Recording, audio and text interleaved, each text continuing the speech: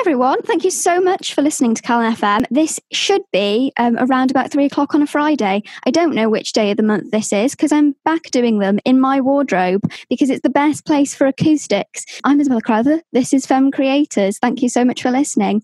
And today we have a very, very special guest. We've got Luani on the show. Woo! I did pronounce that correctly, didn't I? Yes, I'm very, very impressed, actually. Thank you so much, because I spent an embarrassing amount of time trying to make sure that I said your name correctly. And you're like, right, I'm going to have a tiny meltdown just before you say it. It's like, oh no, what if I do get this wrong? But it's fine. And just you did great. You did great. Thank you. That's if someone is validating me, everything's fine. So, would you like to introduce yourself? I know you through your fantastic YouTube channel. It's an absolute delight. But would you like to say what else you do in your career or life or hobbies or whatever? Sure.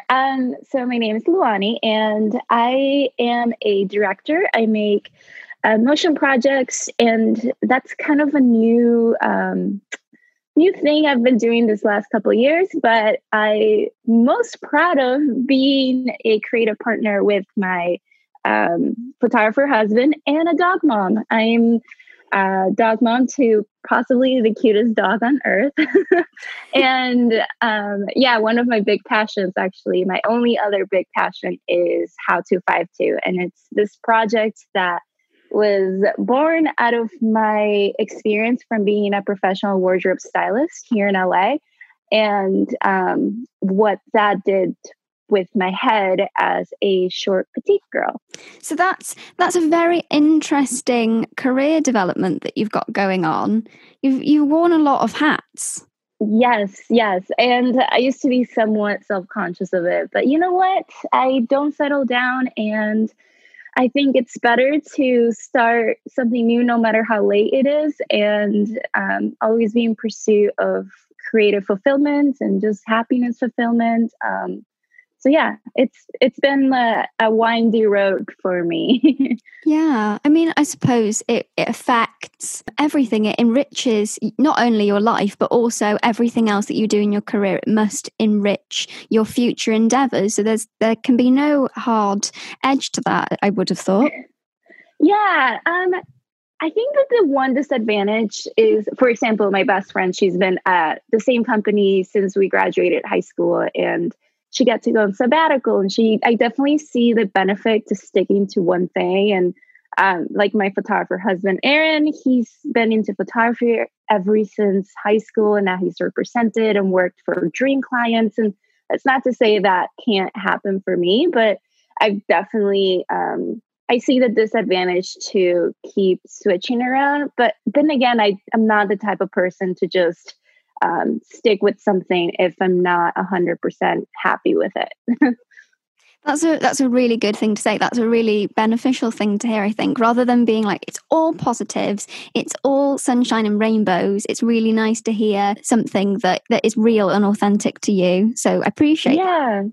Yeah, of course. So go on, carry on. Oh, I was just going to say, I really don't know how to sugarcoat things, and overtly honest sometimes. That is beneficial. That is really beneficial, especially for interviewing. That's a dream, isn't it? Because you always get to the truth. Journalists want to get to the truth. Not that I am a journalist. This is a separate thing. Anyway, let's carry on. So what got you into being a stylist, and did you have any formal education in anything? Because I was really interested to know whether you do have any formal education, whether that be in filmmaking or photography, or whether you went to school to study fashion or whatever. Yeah, I actually did go to school to study fashion. I actually worked really hard, and I got a full ride to go to the Savannah College of Art and Design. And there I was in track to major for fashion design, but later I decided to double major also in fashion design, marketing, and management. So, and I did it all in like 4 years. So I worked really hard. I always look back at my experience just throughout high school and college. And I was definitely the person that prioritize work and I wanted to get good grades. And I questioned that a lot because it's not like after you graduate, you put your grades in your resume. Anyway, that's a whole nother story. The summer before I graduated, I interned in New York City for Isaac Mizrahi. And there I realized that I wasn't interested in the manufacturing aspect of the industry. So to be honest, I'm not a good designer. I really don't enjoy sourcing and talking to factories, and that is just like not my jam at all. So I was lucky to, after school, find a couple jobs within the marketing departments of fashion companies. So when I moved out to LA, it was to work for Perry Ellis's like contemporary brands, and it was super awesome. That was like definitely a dream job because it was only like the head of marketing and myself doing everything from like the website to going to trade shows to I would work with this woman, and she really just was too busy to supervise me. So it was great. I got to design, like I said, websites, and then I even got to go to trade shows and set up the booths, and I would design like the big banners you would see at trade shows like Magic and Project. And for those of you that don't know what those are, they're like, they happen in Vegas twice a year, and they're like massive convention center, and every single brand that you can ever imagine is there. And buyers are there from all over the world buying for their stores or online shops or whatever you have it. So yeah, I think that's when I was just like, okay, cool. I'm not interested in making clothes or designing them, but there's this place for me to present whatever designers have already made. So like photo shoots, that's when I was just like, oh my God, whatever this is like really awesome. Like I really enjoyed making the shot list and preparing and going and getting crafties and getting food for everybody. And then at the shoot, like the excitement of having like everyone arrive. And I think that's when I really saw what a stylist does. And I was completely oblivious. I mean, from the get-go, I feel like people think that styling is glamorous, but I knew it wasn't because I saw the behind the scenes of the they get there, they have to unload their car, they have to like pretty much set up a mini boutique.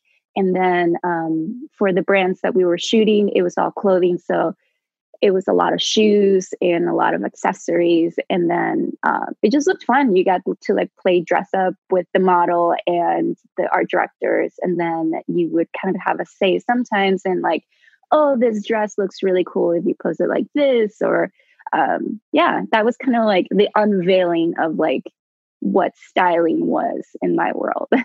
So do you have one particular shoot in your mind that you really remember and that you really remembered as a very fun day and you came away feeling like you'd succeeded and you'd done your job really well? I just have so many great memories of starting to shoot with Aaron, which I guess there is a gap between what I just said about my job at Perry Ellis to when I started styling. So what ended up happening, I left that job actually to work for this company.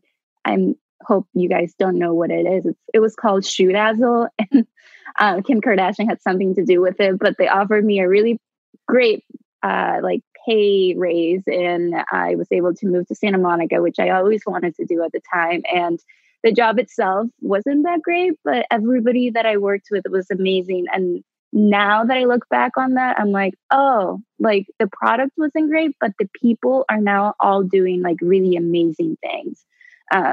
So from there, I got just introduced into the like startup world, which is not my vibe at all. Like it's very performance number based. Like they want to get everything down to a formula. So I fortunately ended up at a job where my boss was verbally abusive, and I never thought I would do this, but I quit on the spot and with no savings, no nothing. Yeah, it was not an experience I would want my worst enemy to go through. So I remember just coming home and telling Aaron, just like, I don't know what I'm going to do. Like we were engaged or recently married. And I know that he was shooting a lot of skate photography and he wanted to get out of that. And so I think I don't know how the decision came about, but in that moment, our careers aligned and it was great. Like we decided we were going to live in a very small budget and just develop our books, just do a bunch of shoot and start creating the work that we wanted to do. So we got to creative direct a bunch of shoots for fun. We would just hit up like model agencies. Through my work at Shoedazzle, I knew a couple of like hair and makeup artists that I hit up, and while they weren't interested, they gave me their assistant's information and we started working with them. And so fast forward 4 months later, Erin got represented, which was amazing. And then a few months after that, I was represented by Jed Root. And although they're now debunked, I remember they were like my only dream agency. And I thought that was going to like change my life, but it didn't. Having an agent really actually didn't do much for me at all. I got to do a couple more editorials, but I don't think I wouldn't have done it if I wasn't represented. So it's like during that time span, I think about going back to your question of like when my favorite shoot was. And although I did get to shoot a lot of ad campaigns and I got to work with like Sophia Richie, I truly didn't enjoy any of those like jobs as much as I enjoyed just working with Erin on our first shoots. Like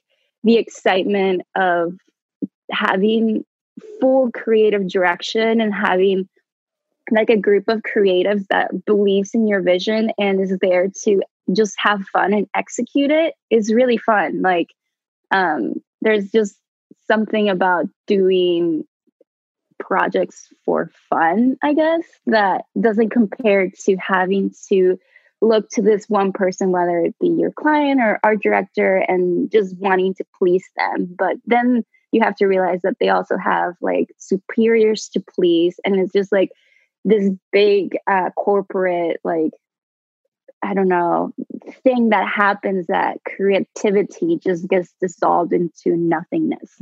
That's very, very enlightening. And I can totally understand where you're coming from. And I think anyone could understand where you're coming from. And it's just very inspiring to hear someone who's really going after what they want and really thinking about the art and not thinking just what will look good to everybody else. And you're caring about how you see yourself, which is lovely, which is what we like to hear on Femme Creators on the show. Oh, thank you. Yeah, I always talk actually with my mom about the fact that I never got the life lesson, and neither did she, about having to like, I don't even know how to like explain it, but to play the game in a way, like whether that be in a corporate setting or I feel like in some social settings, especially here in LA, where you just like know who to please and how to talk and kind of mold your personality to fit certain scenarios. I've always been like this, which hasn't been necessarily the easiest thing, because I do feel like there is a value in how to make friends and like make that book that I read that I was just like, I don't really know the value of this. Have you heard about that book? No, which one? It's How to Make Friends and Influence People. Oh, yes. Yeah. So I like read that book because I was like, I didn't really know any of those principles before I read that book. And even after I read it, I was just like, okay, cool. Yeah, I should try to do some of this stuff. But at the end of the day, I forget and I just revert back to like, oh, cool. Let's just be like normal, good human beings. Well, I don't think there's anything wrong with that. It's just thinking about the correlation between that book and kind of capitalism. There's also like a huge correlation with the book. And again, I don't feel like there's anything wrong with that book and people who live and abide and know how to quote unquote play the game, because in settings like Instagram and social media, I feel like that is what makes you really succeed and ultimately have a nice life. So I don't know, maybe somebody out there can teach me the ways. maybe they can teach us both, maybe. Yeah. Clearly someone will definitely have done some kind of online course for that, Maybe we should just go online and pay someone to teach us the ways of the books that we've already bought. Sounds good. Sorry, I've got a very weird sense of humor. The other day I read a article title that was like, there's been more online courses now, more than ever.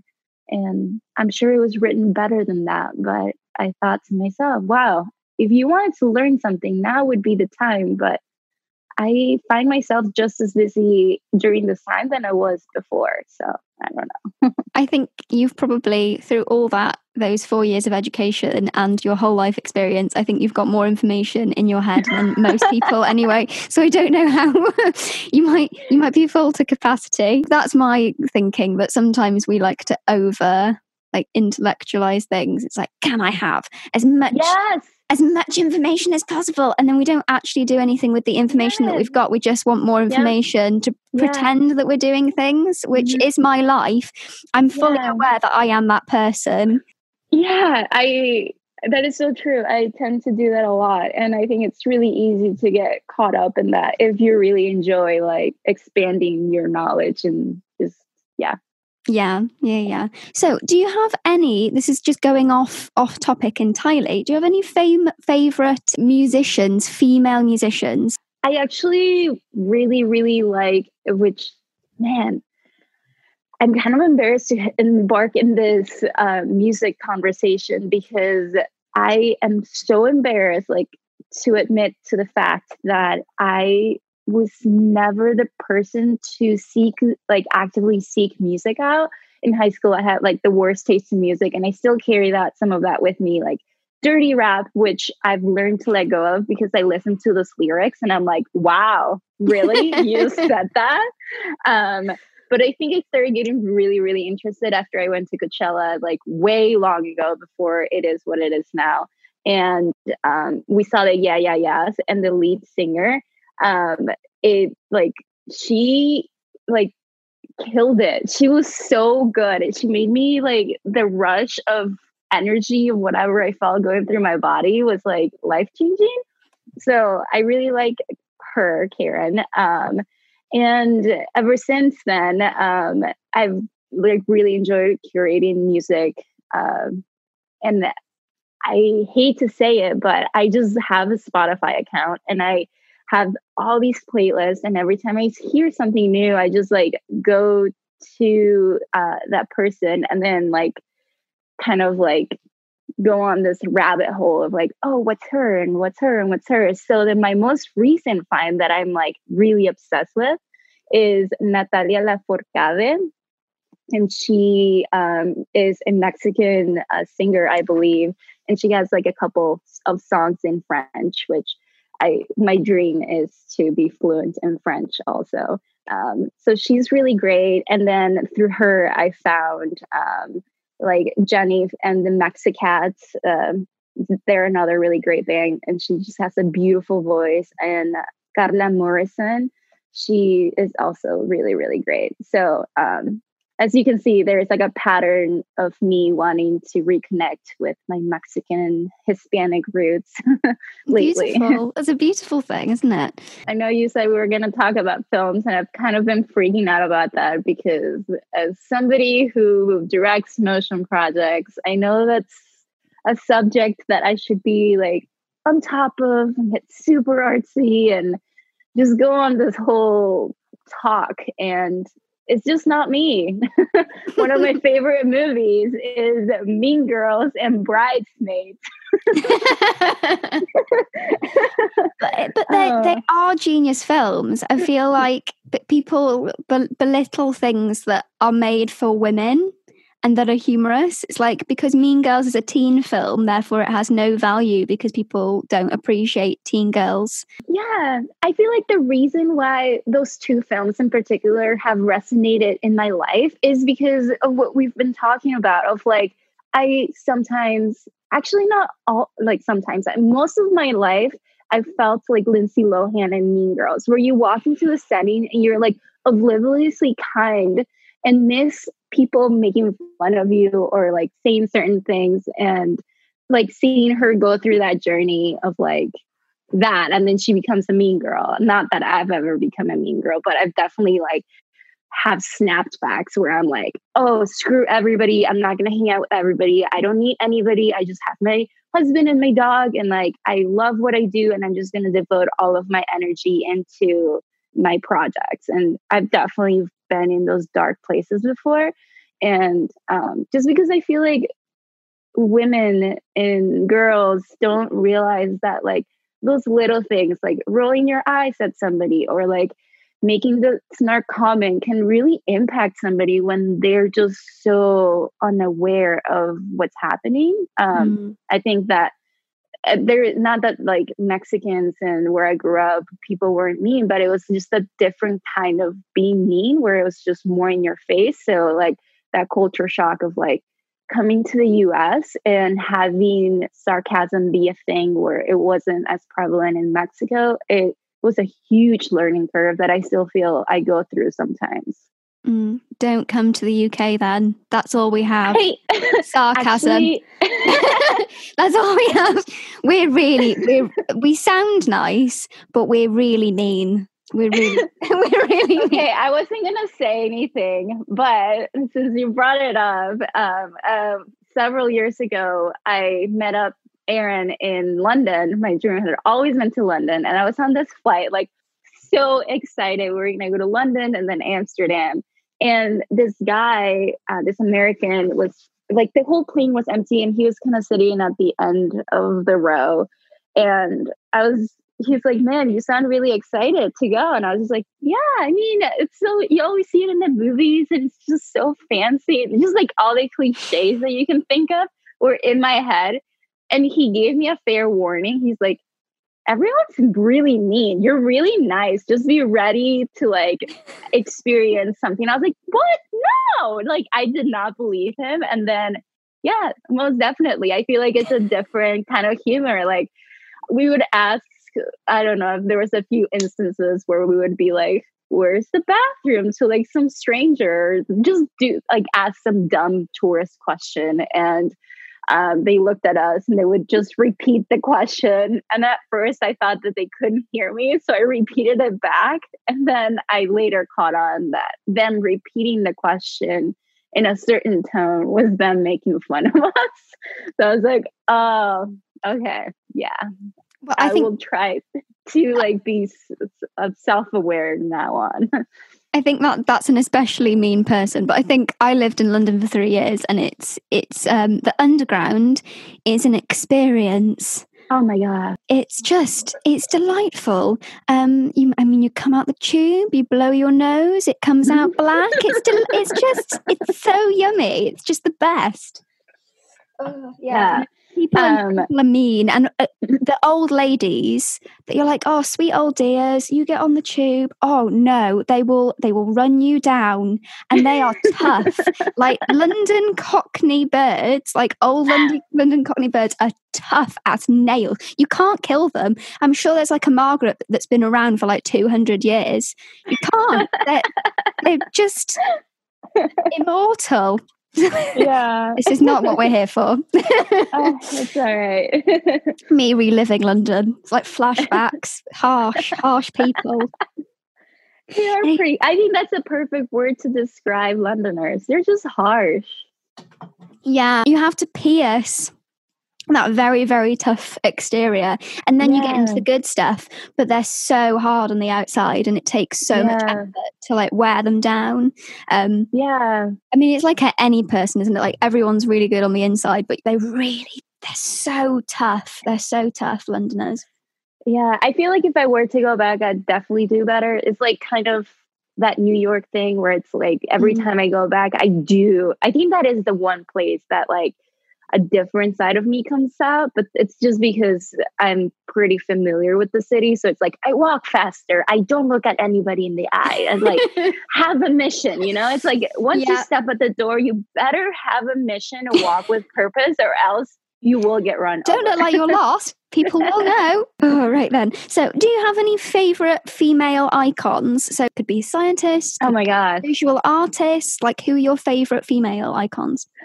Alexandria Ocasio-Cortez. So she's like, I I hope I see her become president in my lifetime. I'm still getting over the heartbreak of Bernie. And I purposely have not thought about that since it happened because I apologize to bring that. Yeah. You remember. I mean, I like kind of feel tears coming out. I feel like I really haven't been into politics whatsoever. And I feel like through my lifetime, there's been some very monumental things happen, like Obama happened, and I don't know. But with Bernie, it was like it was impossible for me to not get into politics because he was talking about all the things that I was worried about, that I felt like politicians didn't care about, which was like climate change and economic inequality. It's just like, I remember I had this conversation with somebody and I was talking about how it would be great that if there was the $15 minimum wage, and she turned around and she was like, well, in high school, I wouldn't have needed to make that much money. And it hit me right there that like, oh, because you didn't have to work while you went to school. Like people that didn't, not that I'm like bitter about having to work twice as hard to get to where my friends are. But I think that the people that don't get the importance of these policies like Medicare for all and minimum wage, they speak from a certain like level of privilege. And I feel like, especially now with coronavirus going on, it's like, I now like imagine if we had healthcare for all, like, would this be better? And most definitely would be better, because now we're working with a fragmented system that is just giving us like roadblocks at every turn. And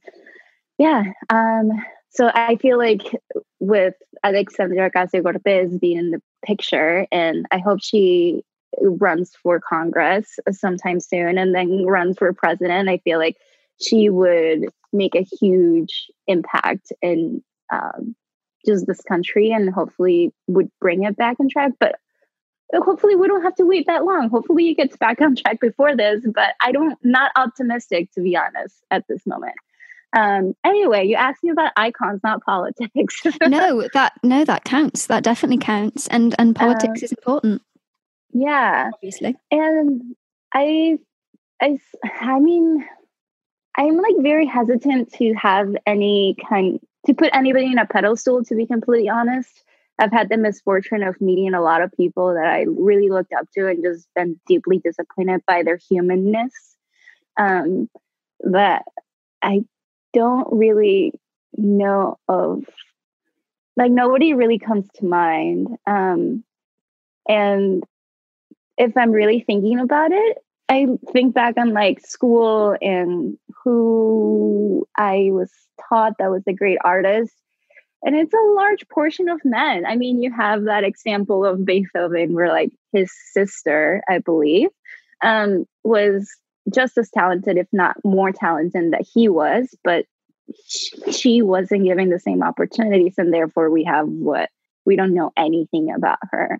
And so I'm really looking forward to learning more, or like having people learn in school more about like women artists, and hopefully somebody in 20 years, or maybe not, maybe 10 years from now, can say that they went to school and really learned about somebody that impacted their lives. But to be completely honest, I'm not going to pretend and say that that's me right now. No, that's fair. I think I was interviewing someone for the show before you, and she's like a 16-year-old bedroom producer. She's very, very talented. She's called Alina. And I was staggered by how smart she was and how educated she was. And I mean, I'm not very old. I'm only 25. But that gap between her being 16 and me being 25, that 9 years of her basically living with the whole of the internet, and her being so educated and having taken it upon herself to educate herself on all different kinds of things outside of education, was just really interesting. I mean, I definitely, I think that's awesome. I think that I'm very hopeful for that generation to like come out on like be adults and have a say and vote, I think that they definitely have like a different way of thinking, because like you just said, she just went to the internet and learned whatever she wanted to learn. And I feel like I'm still a very like old school person by some standards, but then I listen to things like that. I'm like, yeah, I had the internet. Like I could have done that. And I think perhaps doesn't feel like the best thing to do, but to be honest, I have to take responsibility for not knowing more about like female artists, because it's not like there's a lack of there right now.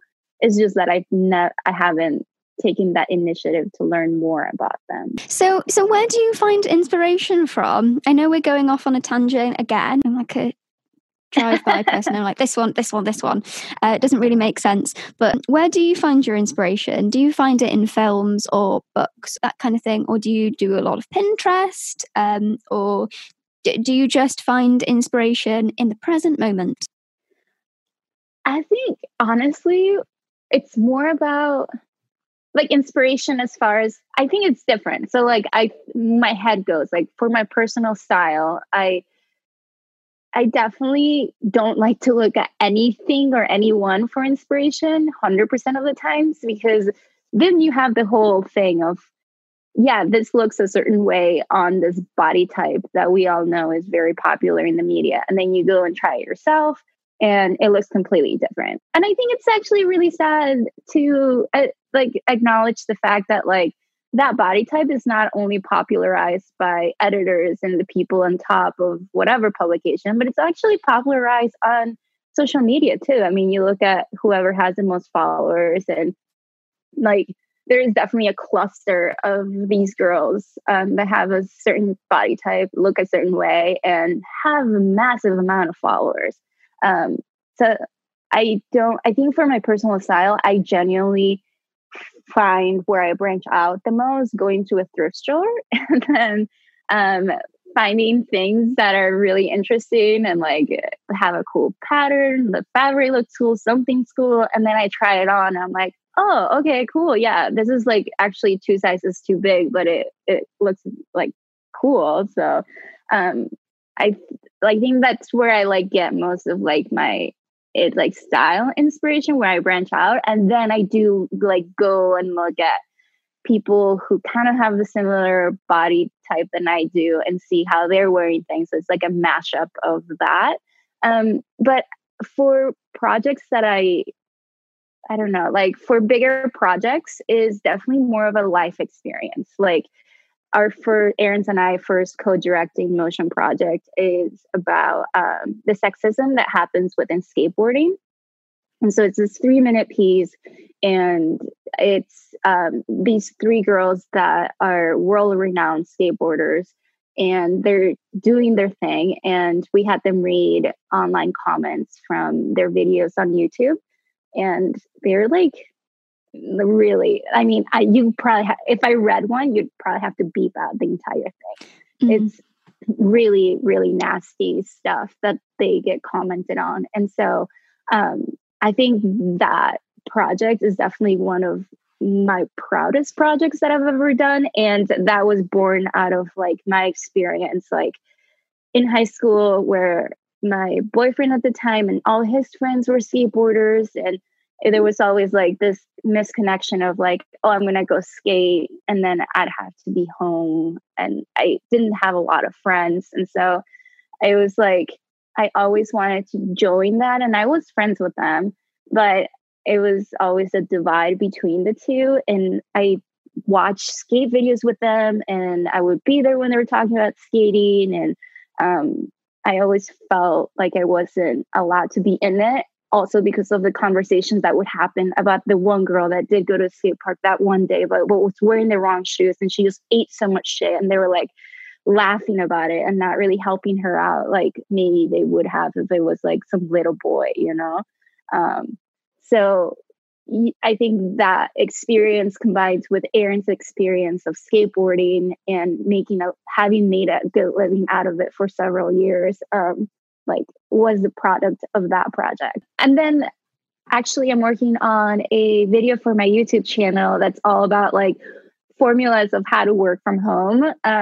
And that was just out of my literally disappointment of myself of not dressing very well day to day when I'm working from home. But then I go on walks and it's something weird about like at home, I can dress whatever way I want and I won't have a feeling about it. But then as soon as I walk my dog, it's like something about being outside that I'm like, oh man, I'm like kind of disappointed in myself. Like I really like style. I love my clothes, but I could dress better and it would make me feel better.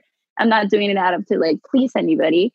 And so this video I'm like really excited about it actually. It's like a 5 different formulas of outfits that are super comfy to wear at home. And then you just throw like a layer and piece and shoes and walk outside and you can feel super cute. So yeah, that's where I feel like my biggest source of inspiration, if I had to say one, it would definitely just be like my experiences through life and the way they make me feel. And in a way, either like with the skateboarding one, it was definitely like bringing to light an issue that maybe some are unaware of. And then I think even more prevalent with How to 5-2, it's just like offering a solution to an issue or a situation that made me feel a certain way that I know wasn't unique to me, but is also shared by other petite girls. Do you have a process for your work? So you're coming with ideas and you're kind of making things that through the ideas that you've lived through. Is there a particular process that you go through? We could talk about it for the separate parts of your work life or your life, your hobbies or whatever. But is there a particular process that you go down of, right, I'm going to do a video, I've got an idea, then I do this, then I do that? Is there something that you always follow, or is it like more of a smash and grab situation? You're just like, I'm mad genius, I would just do things right now. I feel like when Aaron and I want to do like co-direct a motion project together, it's only happened once, so we only have that one video out. And then we have several things in the works, but all of them have had a different approach to them by nature because they're all very different. And they all were put to a halt with coronavirus now being in the picture. So I feel like, unfortunately, that aspect of my career is just literally put on on a stop until further notice. And so I can talk about How to 5-2. And before with How to 5-2, it started very much as I'm going to just dress cute and go on a walk, and Aaron's going to film us, and then I'm going to put a video together. And so it was not very planned whatsoever. And then I realized that how do I say this? Okay, so with YouTube, it's very much like in the beginning, I just wanted to do it for fun. But then to do something for fun for so long and devote so much time and effort into it, but have it not grow, I think it does affect me. And I don't know if that's for everybody, but I feel like the growth of a project is very important for the to stay encouraged and have maintain a certain momentum to it.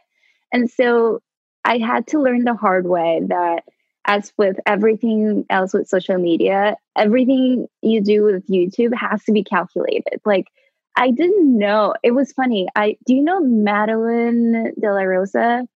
I do. La Madeline, I think it's her YouTube name. I probably do. Oh no, I do. Oh, I'm a liar. No, I do. I do know who you're talking about. Yes. She does, all of her work is very Wes Anderson vibe.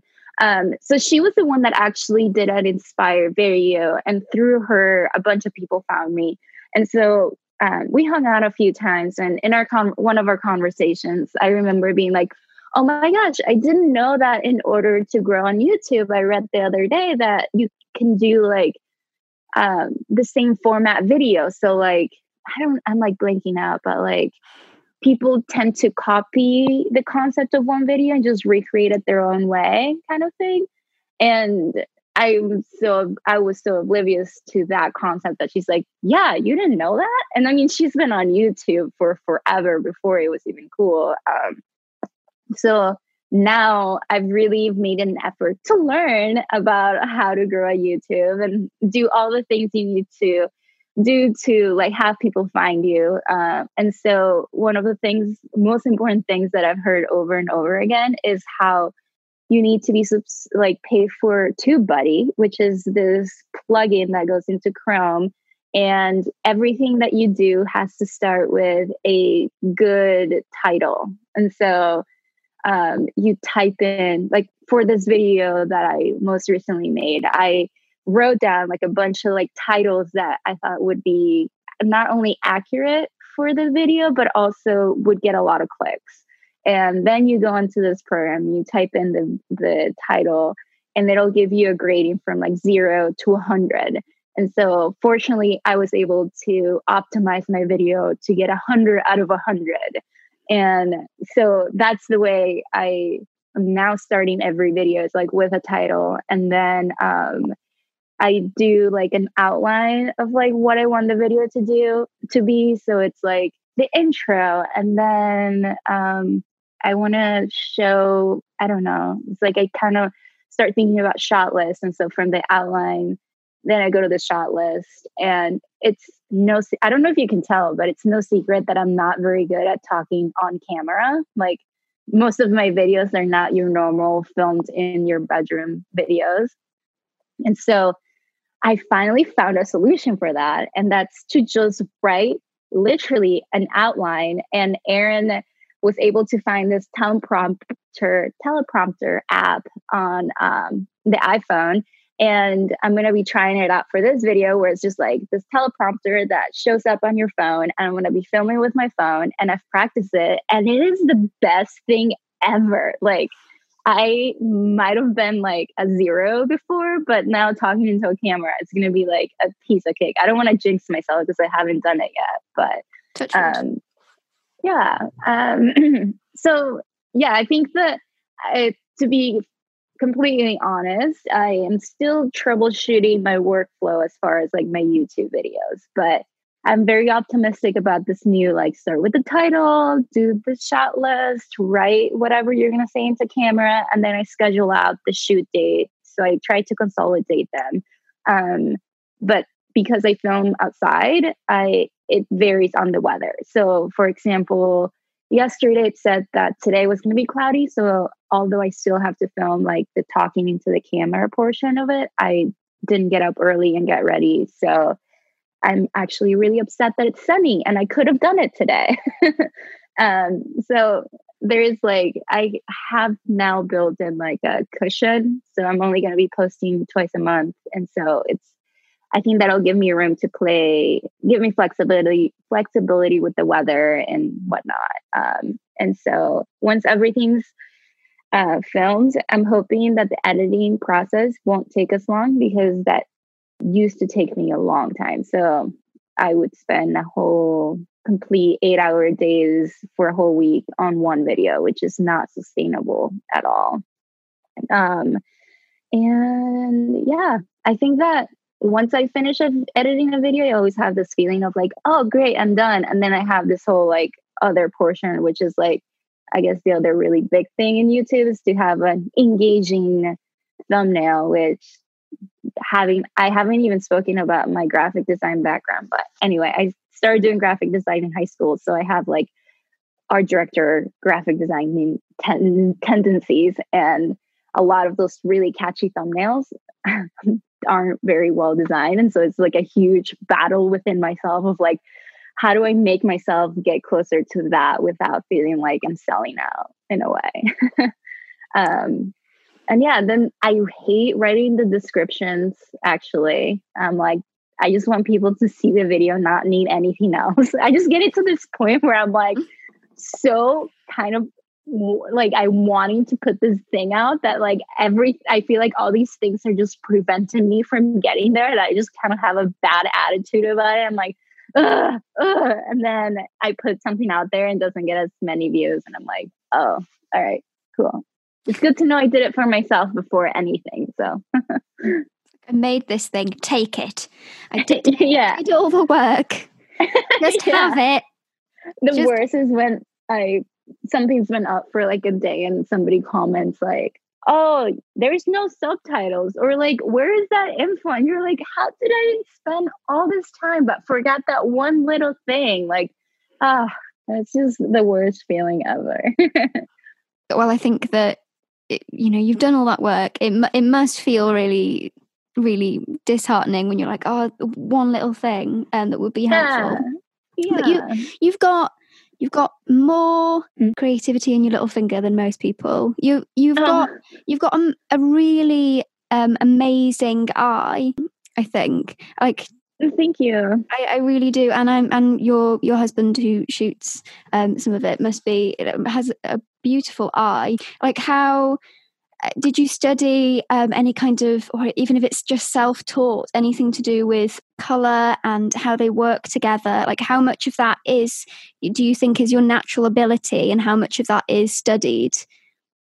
I don't know. I think that's like a hard question to answer, because while I do feel like ever since I was little, I like loved arranging my mom's decorations. I always really liked visual things. And I feel like I've always had a knack for it. But then I look at what I would wear in college, and I'd be like, I had no style in college. It was quite terrible. And I did go to school, like all through me getting my BFA. I took color theory and all these foundational courses that maybe that helped me. So you think it's a mixture of the two? I think so. Yeah, I mean, I did when I was in high school. Do you guys do homeschool over there? Yes, you can. Yeah, you can homeschool your children. Okay, so I didn't know about that in Mexico.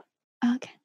And so when I came to the US, my first year, I was at a Christian middle school, and that was an awful, awful experience, because not only was it the culture shock and not being able to speak English, but also everybody in that school was pretty wealthy, and we weren't by all means. And so then my friends from school told me about homeschooled, and their mom offered to help out. And so I like homeschooled for a few years, but then we moved. And so then I had to transfer to public high school. Anyway, long story short, I ended up with a ton of credits from homeschooling. And I had this option to go to this career tech center, where I signed up for the visual imaging course. And that's where I learned like all the Adobe Suite programs. So like Photoshop, InDesign, Illustrator. And I feel like at that point, that's really when I started, it was the first time in my life that I was in a class that it was clearly that I had an advantage over everybody. Like, I was never really, I feel like even in art school, you do very like traditional things like paint and draw. And I'm not very good at either of those. But there was something about having doing something in Illustrator or Photoshop, and have it all be about visual and not about like technical skill. Does that make sense? Mm. That it really let my ability, like my talent shine through. And that was, I think, very like a great thing to have happened before I graduated high school, because then I went into college with a newfound confidence, and just knowing that like, okay, this is the one thing that for whatever reason I'm like more inclined to, and it comes to me easier. So I know I could make a living out of this, because it was scary to be in all these like other classes and be like, not only do I'm like not understand this easily, but like I hate all of this. Oh, there was my first bleep. I was doing so good. No, you said something else earlier as well. It's fine. You didn't even hear it. Like, it's water for ducks back. It's fine. Oh, man, really I need to stop swearing so much. No, it's good. It's good. Honesty, authenticity.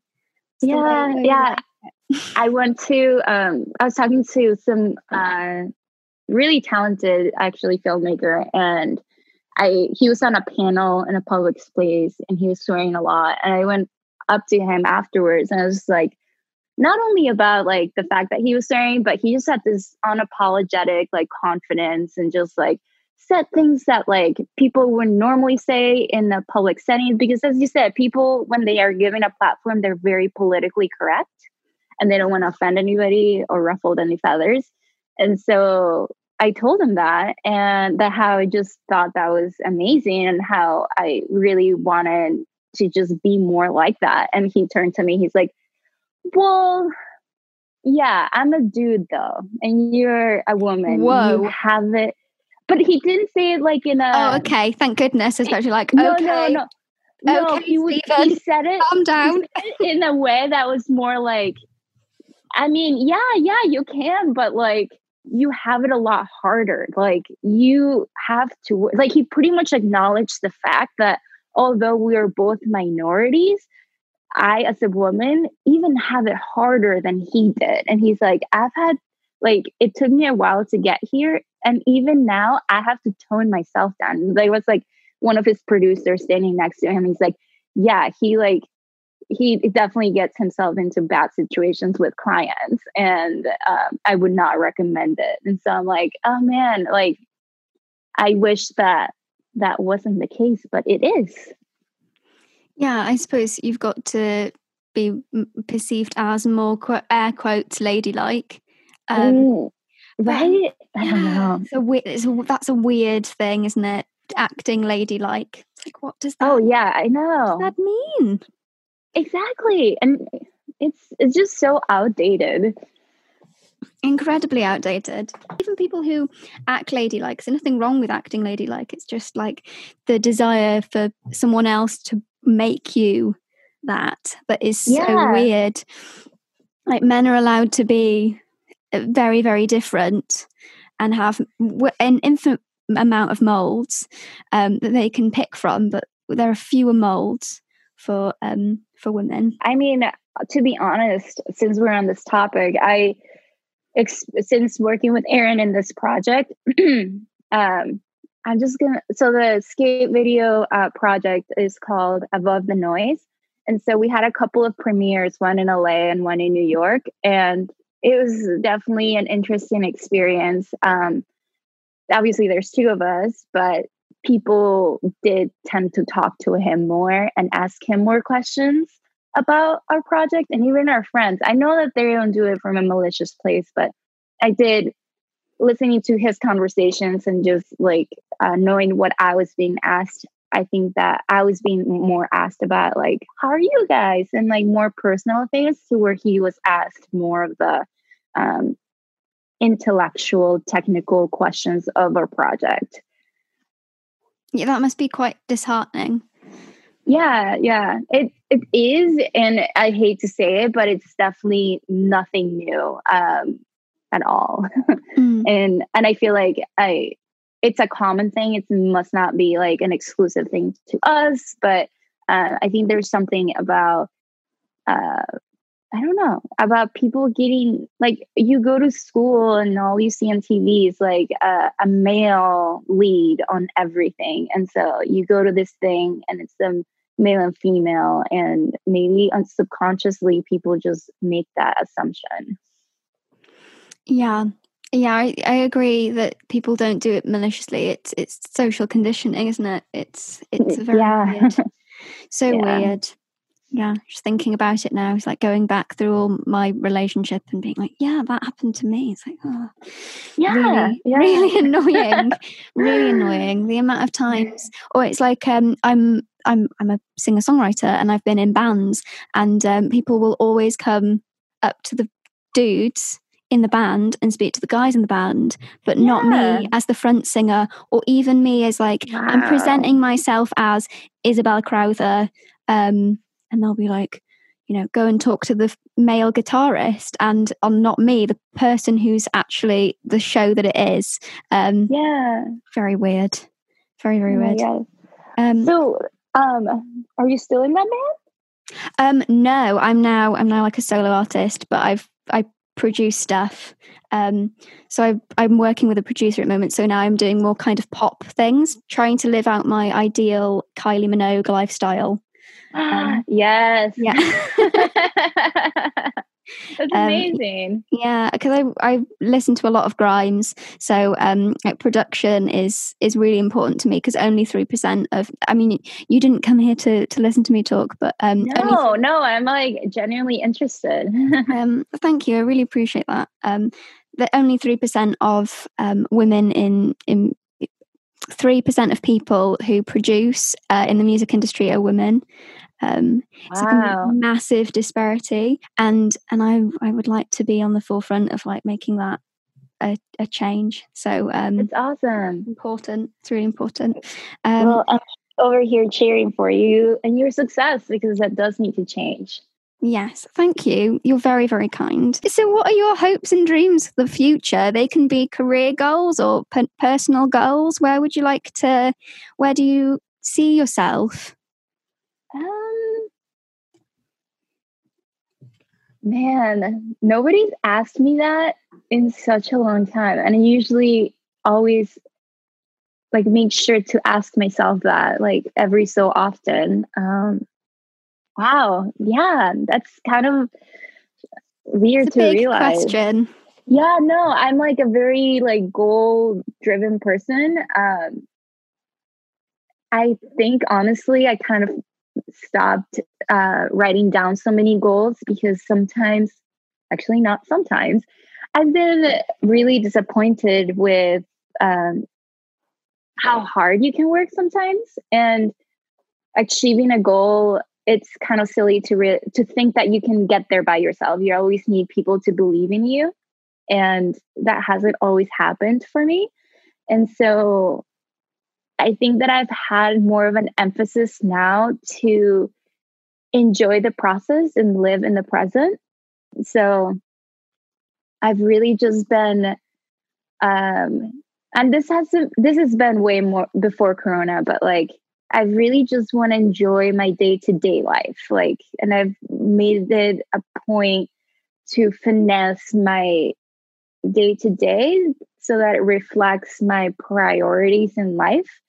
So little things like calling my grandparents in Mexico and checking up on them more often than just once in a blue moon. But if I had to answer your question about my goals and dreams, I definitely want to, man, it's like I'm resisting. I can even feel myself resisting of saying anything because it's like I can't ignore the fear of not saying it. Yeah, of failing in one sense or another. You know, there's something, there's people that say like, oh, you should say your goals publicly because it'll keep you accountable. But what if like you cross all the whatever that saying is about you did everything you had to do, but it still doesn't happen. Then there's such an embarrassment that happens with it. And I used to be really outspoken about everything that I wanted to do. And then it doesn't happen. And then there is that self-shame and then that questioning of like, do they remember that I wanted to do this? What do they think about it? They haven't asked me about it. Is it because they don't care? And like, this is like this weird mind game that my head plays with myself. What are your goals for tomorrow then? Not even just that's great. Future. What are your tomorrow goals? I can do great with short-term goals. So I think that I want to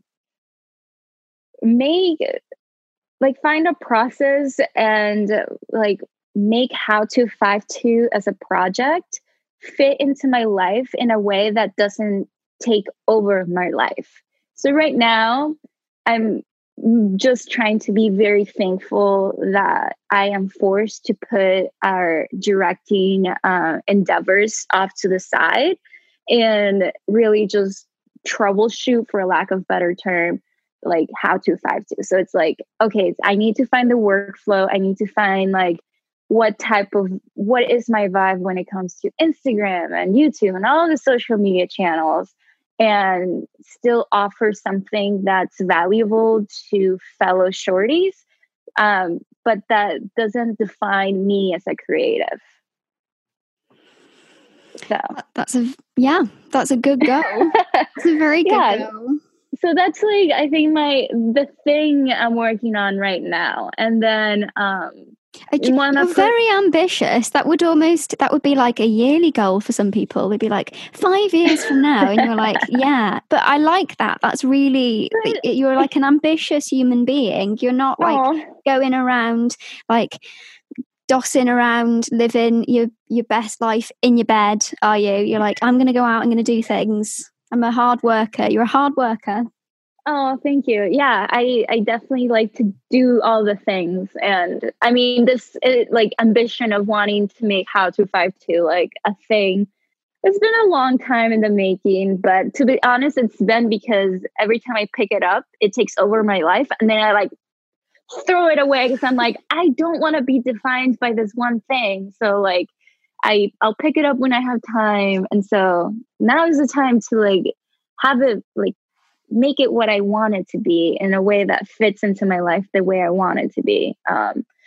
But on a more personal level, I think that I do want to be like a better like wife and a better dog mom and a better friend and a better like granddaughter. So I know that as soon as all this is over, I want to go see my grandparents. So yeah, I know that's like more maybe not super unique to myself, but I think like I hate talking on the phone, and I'm very outspoken about how I hate talking on the phone. And I was talking to my girlfriend last night for a little bit, and it was so nice. It was like, why do I say I hate talking on the phone when I could talk to somebody that I like love, you know? It's like I feel like I've been burnt a little bit too many times by people that there are some scabs there that I need to actively heal and just be willing to forgive and reconnect with fellow humans. What would be a good one to finish on? Oh, let's just go for like an inane one. So like, what's your favorite ice cream flavor? Like, are we a person? Do we like, are you like, I don't like ice cream. I'm more of a savory person. Like, let's go with snacks then. No, I like ice cream. I was thinking about it. Actually, I guess my favorite frozen treat would be strawberry frozen yogurt from this little small shop in Glendale, California called Yoga-urt. Yoga-urt. What's the branding for that?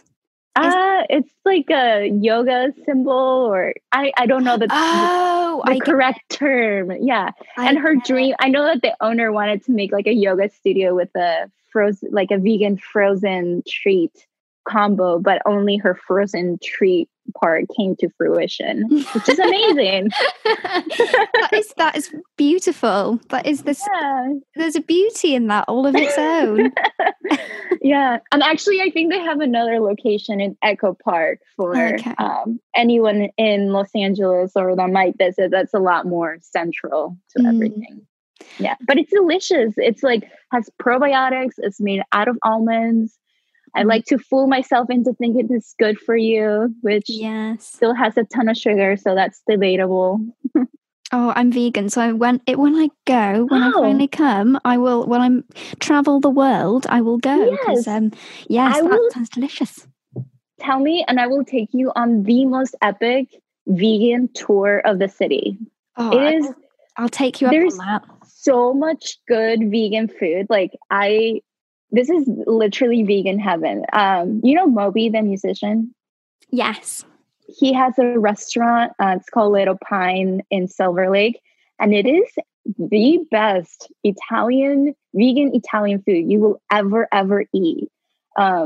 He also does brunch. And so we'll have to go there twice. And the croissants are better than normal croissants. Like these croissants, like are the best croissants I've ever had in my entire life.